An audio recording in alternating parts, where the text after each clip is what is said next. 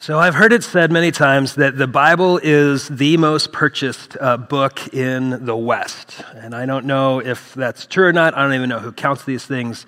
But I would wager that regardless of your relationship with Jesus, whether you've been following Jesus for a long time or you're still trying to figure out what following Jesus might look like, or maybe you got dragged here today for the snow cone situation, whatever you're at today, I would wager that there's a high likelihood that you have seen a Bible. For many of you that you own a Bible, that you have a Bible maybe in your house. Maybe some of you maybe even have multiple Bibles. For others of us, maybe we've been given Bibles by people who think we ought to read it. Those people need to mind their own business, if you know what I'm saying. For others of us, we've been bestowed maybe family heirlooms Bible. I know that I've got a Bible, and it's literally it's like a family heirloom, and it's like this big and that thick. There's paintings in it and stuff like that.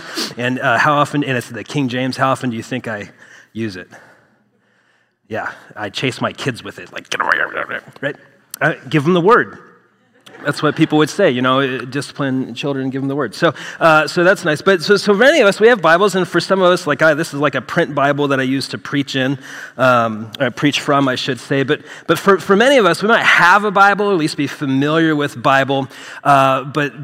But here's the deal. It's one of the most sold books, but it's also oftentimes one of the most underused. And I'm not trying to slam anybody, because I know that for me, one of the reasons why I feel like the Bible's underused even in my life is it's really confusing. It's hard to understand how it's supposed to work. How many of you guys have ever read the Bible and been confused? Okay, anybody? Okay, so who's read the Bible and not been confused? Anybody? Okay, so right, there's just a lot of confusion there. And how many times have you felt a certain way? You felt a need in your life, or you've maybe had an overwhelming question that you're trying to answer, or maybe a problem that you're trying to solve, and you go to the Bible looking for answers. And how many of you have been frustrated that it didn't answer the question? Yeah, right? I don't know about you, but I remember, Lord, should I get married? Lori, we're dating. Should I get engaged? Should we get married? And this command I give to you today is certainly not too difficult or beyond your reach. That's literally what I just looked up there in Deuteronomy 6. And I listened to that text, and okay, so is that a yes? That a yes, should I get married, right? Or should I change jobs? Or how do I deal with this pain I feel? And oftentimes this stems from the fact that we're often uncertain how the Bible is supposed to work, what it's supposed to do to us, how it's supposed to work on us, even how we're supposed to engage with it. So my hope today, as we continue on in this series called Disciple, where we're looking at what it means to follow Jesus, we're doing an exploration through the Gospel of Mark. There's a scene in the Gospel of Mark chapter 9, that we're going to look at today that I think will help enlighten us as we think about how the Bible works and what it's all about. In one of the earliest Jesus followers is a guy named Paul. He said that the Scriptures are designed to make us wise unto salvation in Christ through faith. So it's about making us what? Wise. Okay, so it's wisdom literature. The Bible's wisdom literature. So one of the first questions that we're going to ask is, how is the Bible supposed to work on us? Well, one of the things that it is going to do to us or shape within us is wisdom. And it's a Jesus-centered, faith-based wisdom that leads us to salvation through Christ. So we're going to look at this today, and I hope that this will help give to you a sense of the Bible's direction or trajectory, and then maybe some expectations on how it can work. And then what we're going to do today as well is we're going to apply some of what we learned in the very real world that we live in. So the Bible gives us a frame. How many of y'all wear glasses or have seen a person wear glasses before? If you haven't seen a person wear glasses, you might in fact need to get glasses, right? So glasses are frames, and what do they frame? What's the glass part called? Right, a lens. And so if you want to see clearly, so I wear contacts, but when I take my contacts out, if I want to see clearly, I put on the lens, right? I put on the frame, and that helps me to see clearly. When I see fuzzy, when I put that lens on, I see clearly. And what the Bible does to us, one of the things that the Scriptures do to us, is it gives us a frame in which to view ourselves, to view God, and to view the world. It gives us a lens to see through, to try to make sense of things. And I'd like to show you how that's most articulated here in the text. So We'll go to Mark chapter 9. This is verses 2 through 13. So if you have a Bible, I'd encourage you to turn there. I believe it's also in your handout. For those of you all joining us online, if you don't have a print Bible available, that's okay. Just go to Bible.com, and we're using the Christian Standard Version of the Bible today. So this is Mark chapter 9, verse 2 through 13. And I want you to pay special attention to how this story works. Watch this. So first of all, what just got done happening in the narrative, if you followed with us last week, what just got done happening is Jesus predicted his death, burial, and resurrection. He predicted his death, burial, resurrection. Peter said that Jesus was the chosen one, but when Peter heard that Jesus was going to go to Jerusalem and die, Peter goes to Jesus and rebukes him, and then Jesus says to Peter, "Get behind me, Satan," which is that strong language? It's strong language. Okay, so he says, "Get behind me, Satan." That literally is what just happened. And then what Jesus said is, "Some of you will not die before you see the kingdom of God coming in power." And so we just get done with this narrative where Jesus literally just articulated that he's going to Jerusalem and he's going to go be killed. He's going to be crucified. He's going to die, be buried, and rise from the grave. That's literally just what happens. And then 6 days later in the narrative, Jesus took Peter, James, and John, three of his named disciples, and led them up on a high mountain by themselves to be alone. Okay, so let's just notice a few things in the text. Do we have any time stamps? Is there any time signatures on here? What is it? 6 days. Okay, so why do we notice 6 days? Why doesn't it just say a short while later or a few days later? Here's one of the things that may be happening. It may be a hint or a tether to previous portions of Scripture. How many of y'all have been at a concert and the musicians start playing someone else's material? Does this ever happen to y'all, right? You're enjoying yourself, the band's up there, and then they start playing someone else's song, but they're doing it in their own way, but you recognize the song, right? What's this called? What's it called when that happens? It's a cover, okay, right? So it's a cover song, okay? So when one band is covering another band's material, there's a few ways you can do it. One is you can try to replicate the previous band's material, right? You can just try to nail it. This is like a tribute band, okay? Then there's another way where you can cover the song, but you're doing it in your own way. You're doing it in your own artistic way. But you expect that the hearer understands what you're doing, that they understand the song. And the biblical authors are frequently covering previous material, right? Some of you guys are acting like you don't go to concerts. Okay, let me try something else if I can, just to relate to you. You know when you're at the club? Okay, you know when you're at the club and right, and then DJ Funky Fresh is up there, and then what the DJ will do is he'll take a sample of some previous artist music and throw it into the mix and mix it all up. In fact, the DJ is taking samples, can be taking a backbeat from one musician, taking the lyrics or the singing from another, even taking like a saxophone from another, and DJ Funky Fresh, he's up there, he's mixing together all of the samples. The biblical authors, especially in the New Testament, are constantly sampling previously written, previously explored material and putting it together for your wisdom. Watch this.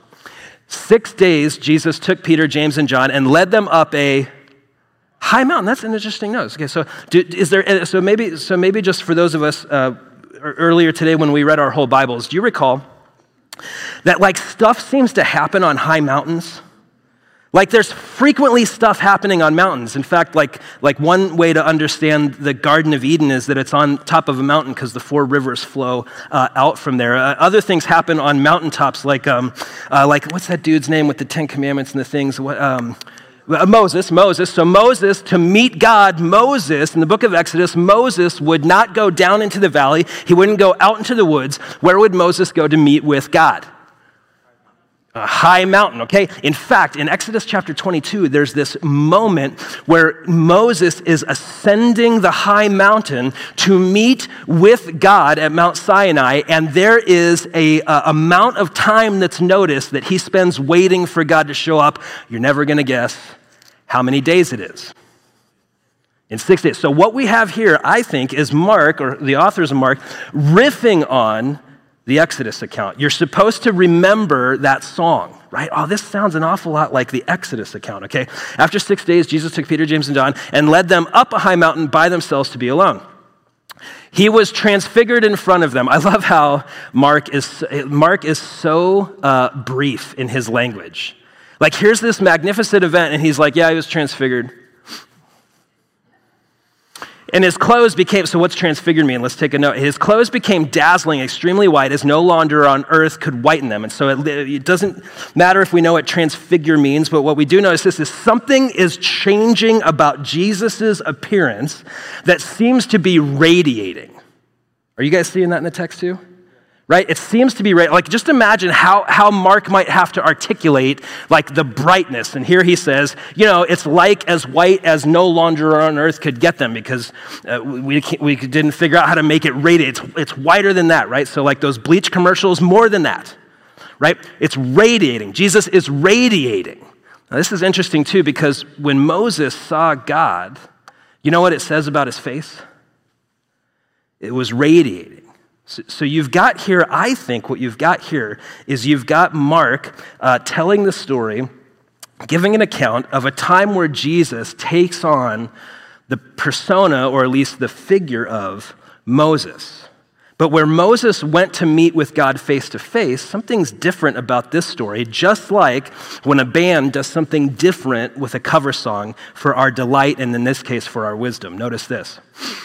Jesus is up on the mountain, and then he's got some guests. TV timeout. There's two really famous people in Jewish tradition, Moses and Elijah. Moses was that dude we were just talking about in Exodus with the 10 Commandments. You guys remember him?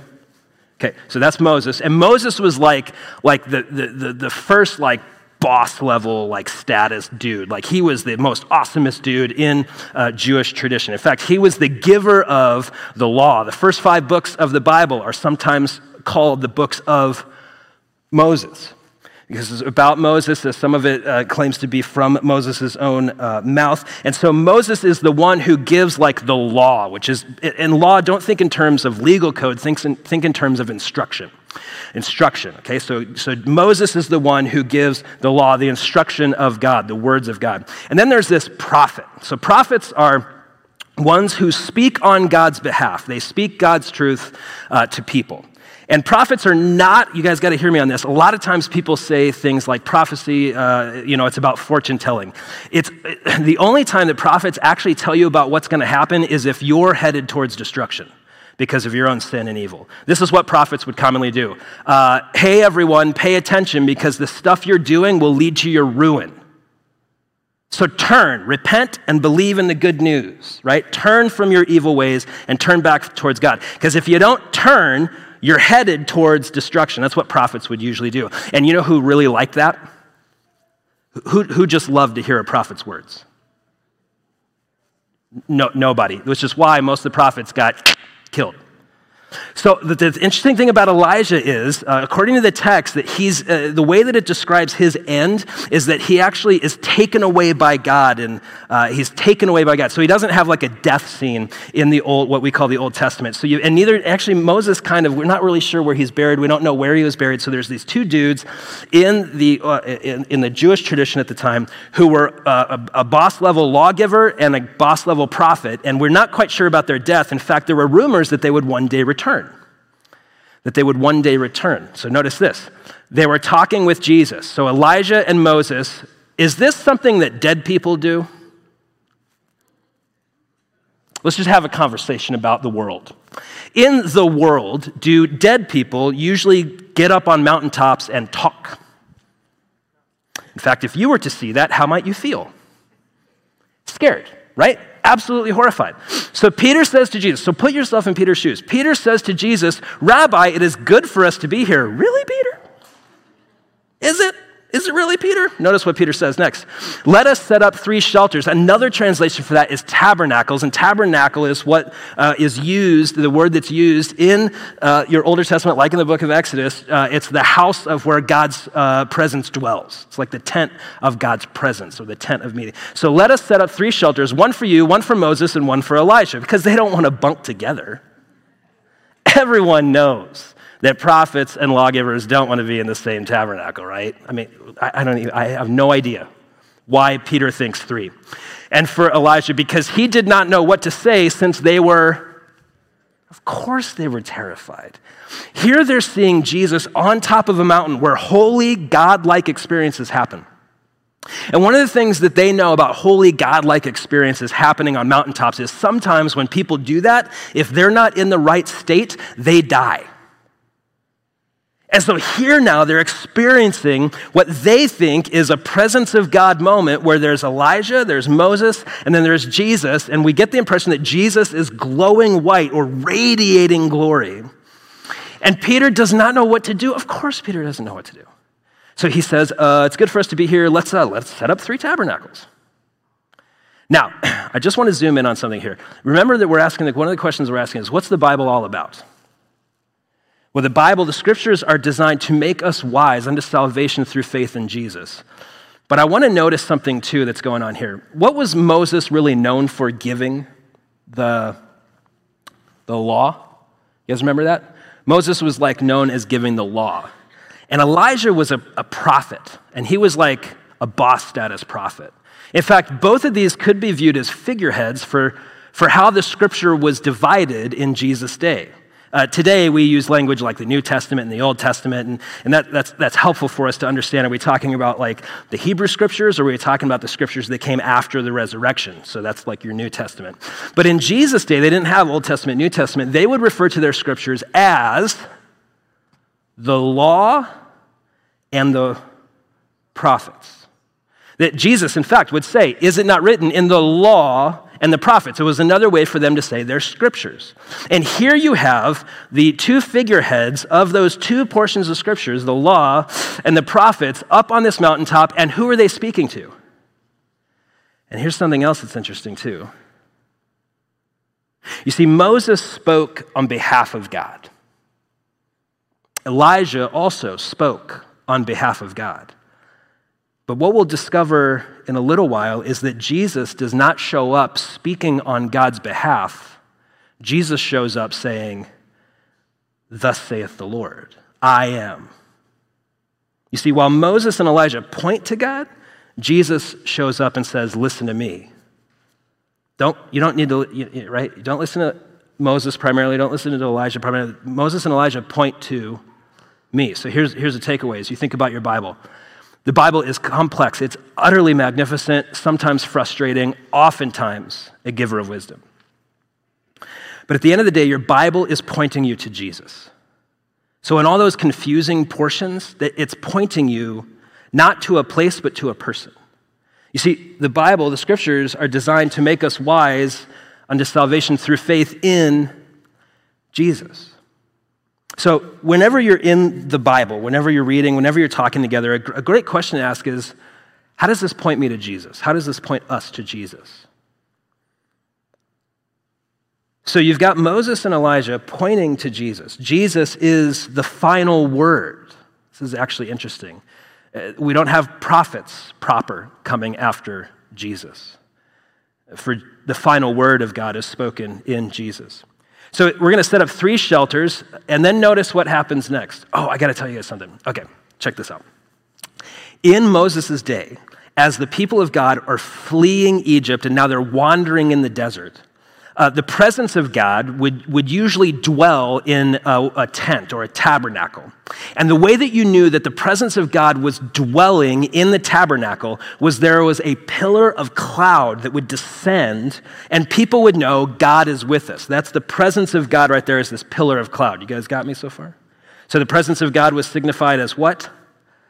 Cloud. A cloud. What am I telling? Am I lying over here? This is straight out of Exodus.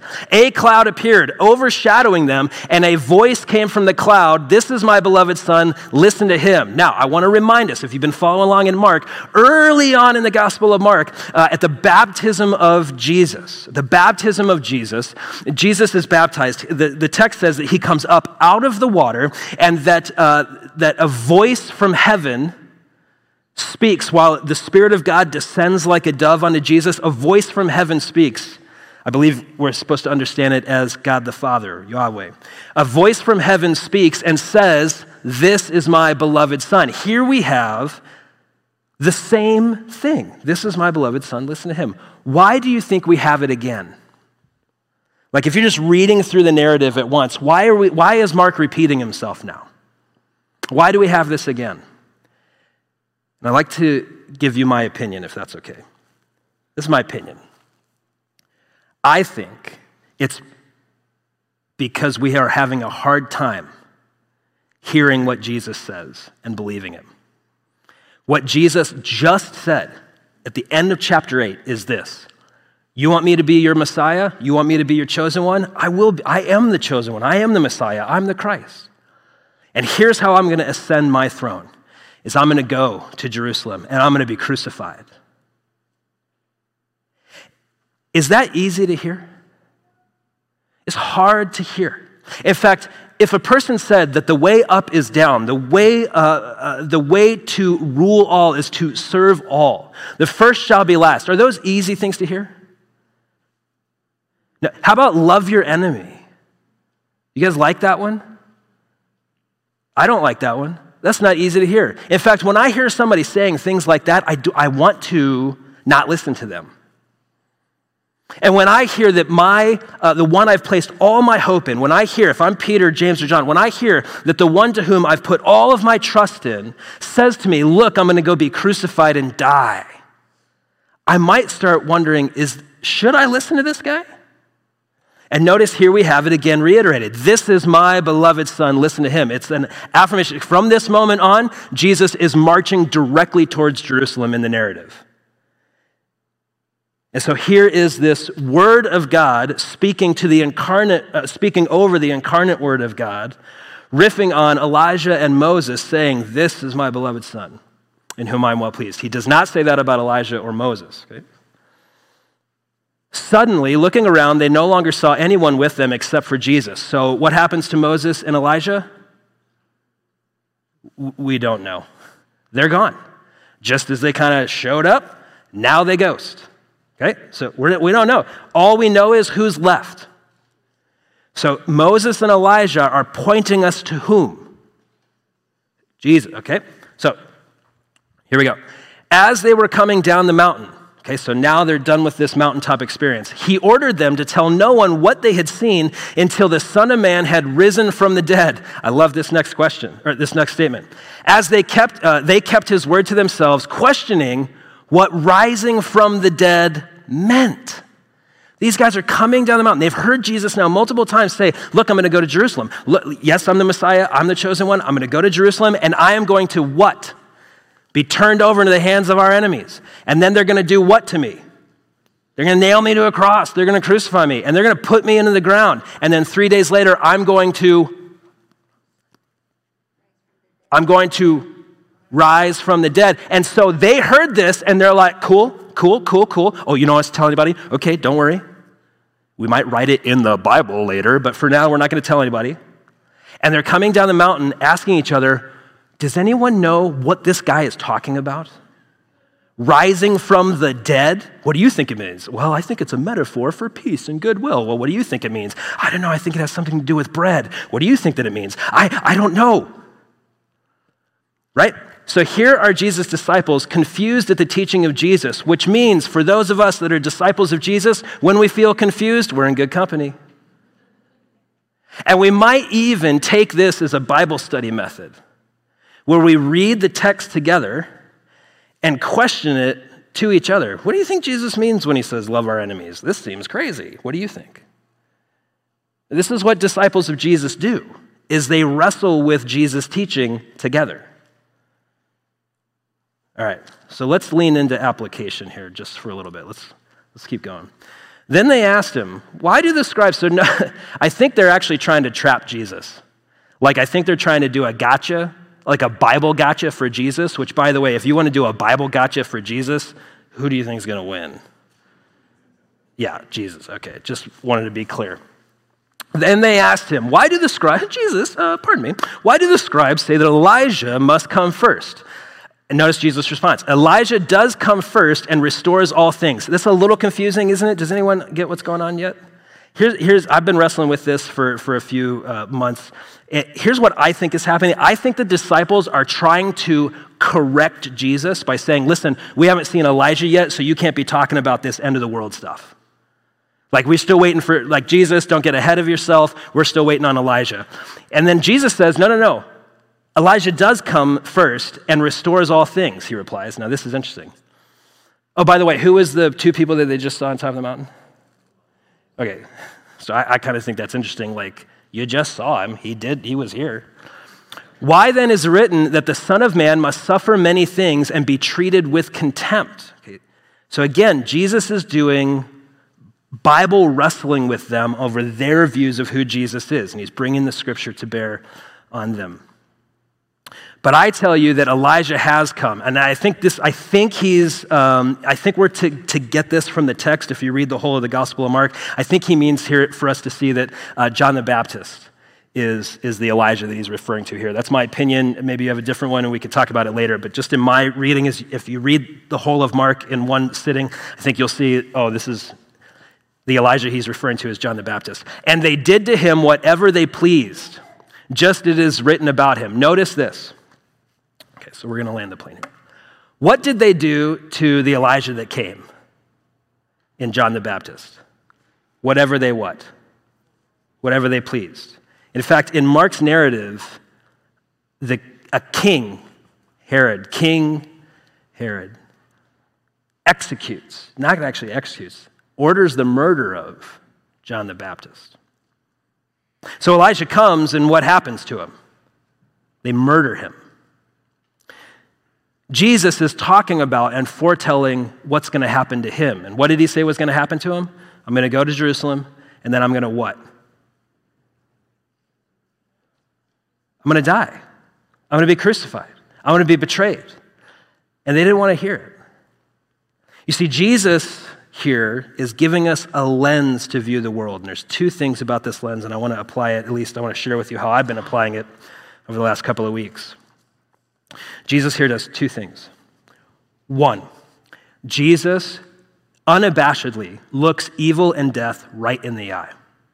There's nothing in this text that screams of Pollyanna, pie in the sky, everything is going to work out in the end. There's on two occasions he's referring to his own death and then the murder of his cousin John the Baptist. Do you think Jesus knows that evil exists in the world? Hey, let's just have a conversation, all right? Especially thinking about the last couple weeks. Do you think that Jesus knows that death is powerful? That evil forces in this world parade death around as if it's victorious? Here, even in this text, through this lens that Jesus is giving us, this frame, Jesus is telling us death is real. In fact, Jesus says of himself, death will take me too. But Jesus does something else.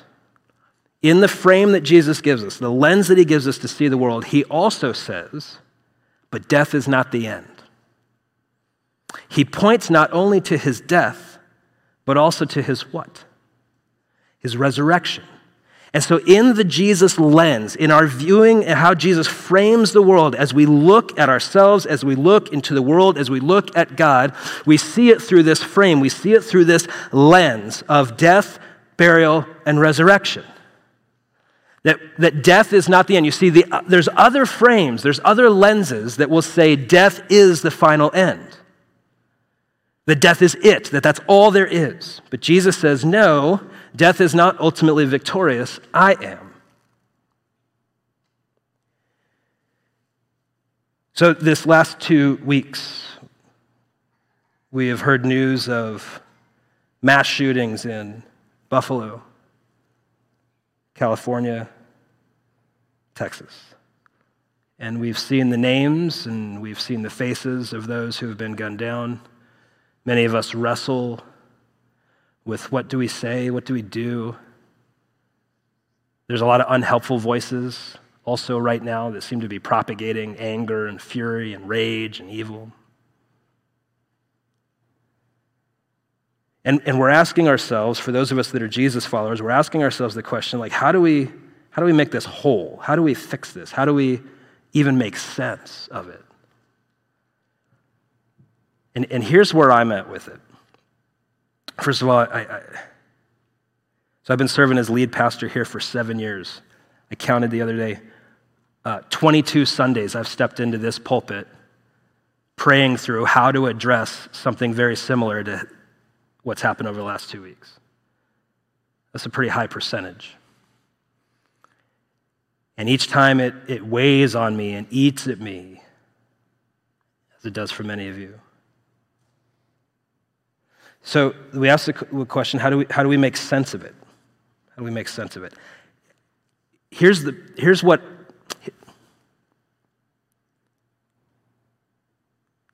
one of the frustrating things. Every time I've asked that question, God, help me make sense of this, He hasn't given me an answer. I go to my Bible and I talk to other believers and I ask, why is this happening?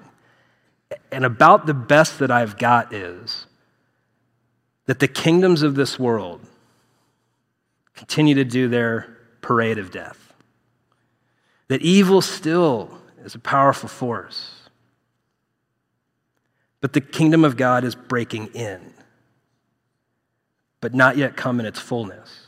And I think that frame at least gives me a lens in which to see this reality that these shootings, these acts of injustice and violence, and the acts of injustice and violence that we have personally experienced as individuals, in our communities, the church family, we look at those through the Jesus lens, not Pollyanna, not brushing it over, not shrugging our shoulders and saying, oh, it's all going to work out in the end.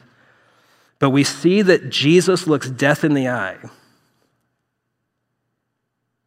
Jesus does not say that death is no more. Jesus says death will be no more in the resurrection.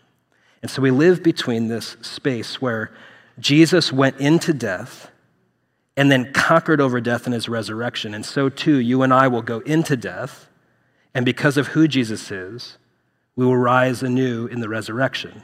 And we're in this in-between time.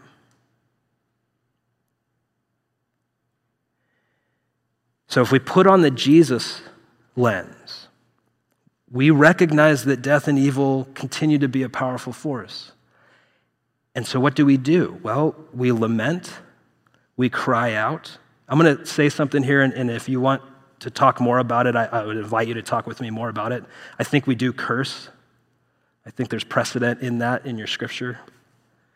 I think we argue with God. Boy, is there a lot of precedent in your scripture for arguing with God. Things like this. God, how could you let this happen? God, this...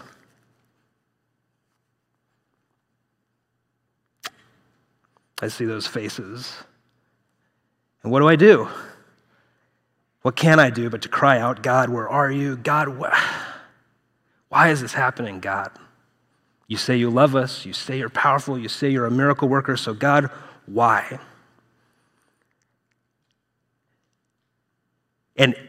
And with the Jesus lens, first of all, I want to just encourage you,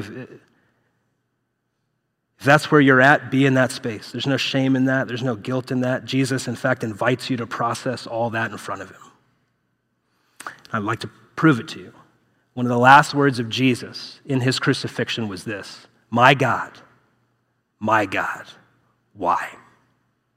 have you forsaken me?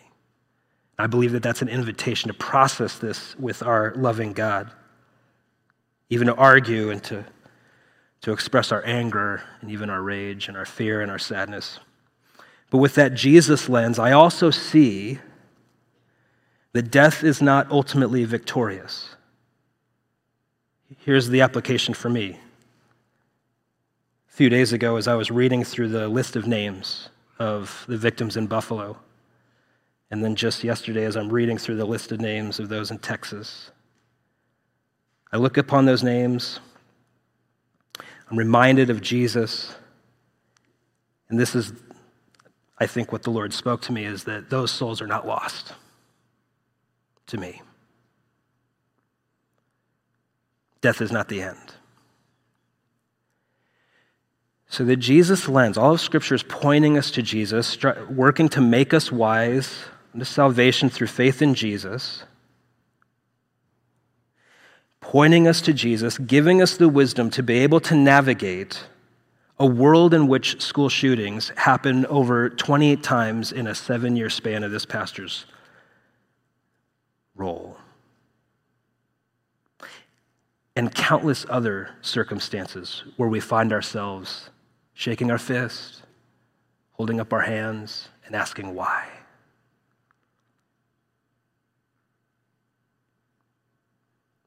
So this is the encouragement that I take from Jesus.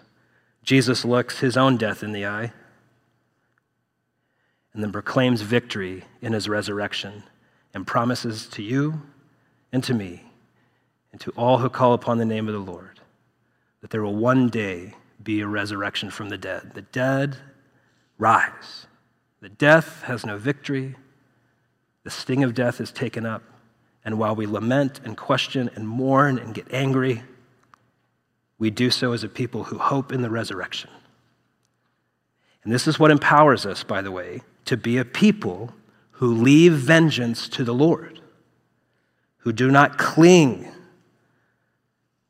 to our own way and our own preferences and our own rights, but rather live in the service of others as ambassadors of his kingdom on earth as it is in heaven.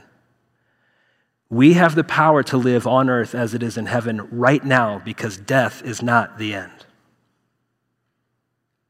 And so in just a few moments, we're going to take of communion. As we take of the bread and as we drink of the juice, we will remember the Lord's death. And we will also proclaim his resurrection together. And so I'm going to take a moment and pray, and I'm going to invite you to join me in this prayer. And then we're going to have a moment to reflect, and then my friend Berta is going to join me, and we're going to lead in the taking of communion together. If you would please grab the elements, they're available in the back of the seat in front of you or on the tables in the back. For those of you joining us online, if you would please grab some elements that would represent the body and blood of Jesus. And so I'm going to pray a prayer of preparation. And I would ask that you would pray along with me. And then we'll pause to reflect. And then again, Berta and I will lead in communion in just a moment. So let's pray.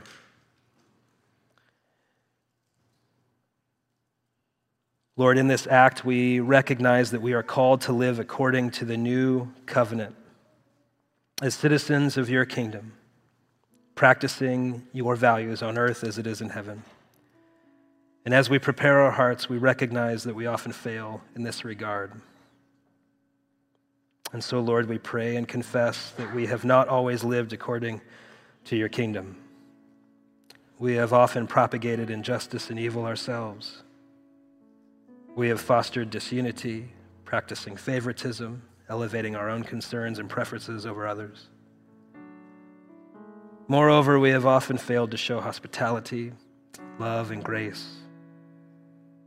We have often failed not to live the fruit of the Spirit. And this we confess before you now. And we repent. We turn from these sins and we turn back to you, Jesus.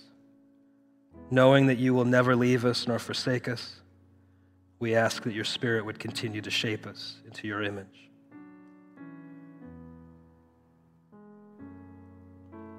As we consider the events of the last 2 weeks and we lament and we process and we pray, Lord, we also this day take communion and proclaim your finished work on the cross, your death, and your resurrection. We cling to you in this moment, knowing that you are the one who brings salvation, forgiveness, life abundant, reconciliation in all things, and that in you all things one day will be restored. The dead will rise to life everlasting. We pray these things in Jesus' name. Amen.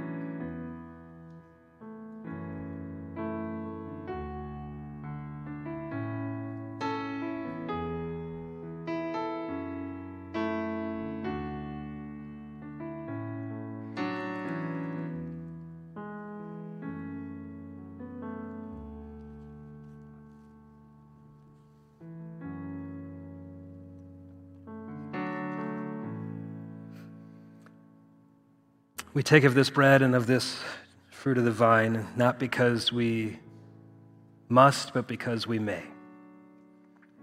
This is an invitation to join in union with God our Father and with one another. It's an invitation to, with our bodies, remember the body and blood of Jesus. It's an invitation as a community to share union with one another, and within our union to proclaim the Lord's resurrection till the day that he returns, in the hope that all things will one day be restored. The night that Jesus was betrayed, he took bread and broke it. He gave it to his disciples. I'm going to read from this text in English, and Berta. I'm going to read it in Spanish. En el libro de Marc, capítulo 14, dice: Mientras comían, Jesús tomó pan y lo bendijo. Luego lo partió y se lo dio a ellos, diciéndoles: Tomen esto, es mi cuerpo. Después tomó una copa, dio gracias y se la dio a ellos, y todos bebieron de ella. Esto es mi sangre del pacto, que es derramada por muchos, les dijo. Les aseguro que no volveré a beber del fruto de la vid hasta aquel día en que beba el vino nuevo en el reino de Dios. As they were eating, he took bread, blessed and broke it, gave it to them and said, Take it, this is my body. Then he took a cup, and after giving thanks, he gave it to them, and they all drank from it. He said to them, This is my blood of the covenant, which is poured out for many. Truly, I tell you, I will no longer drink of the fruit of the vine until that day when I drink it new in the kingdom of God. En esa misma cena, Jesús tomó el pan, lo partió, diciendo: Este es mi cuerpo, roto por todos ustedes. Hagan esto en recuerdo de él. On the night that Jesus was betrayed, he took bread and broke it. After giving thanks, he gave it to his disciples, saying, Take it and eat. This is my body broken for you. Would you take and eat?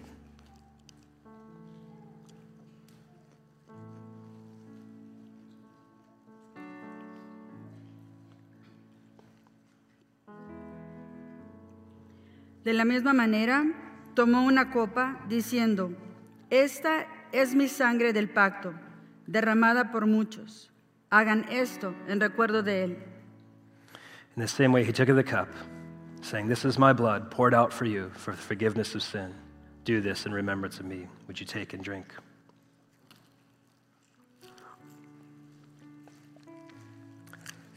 Join me as we pray.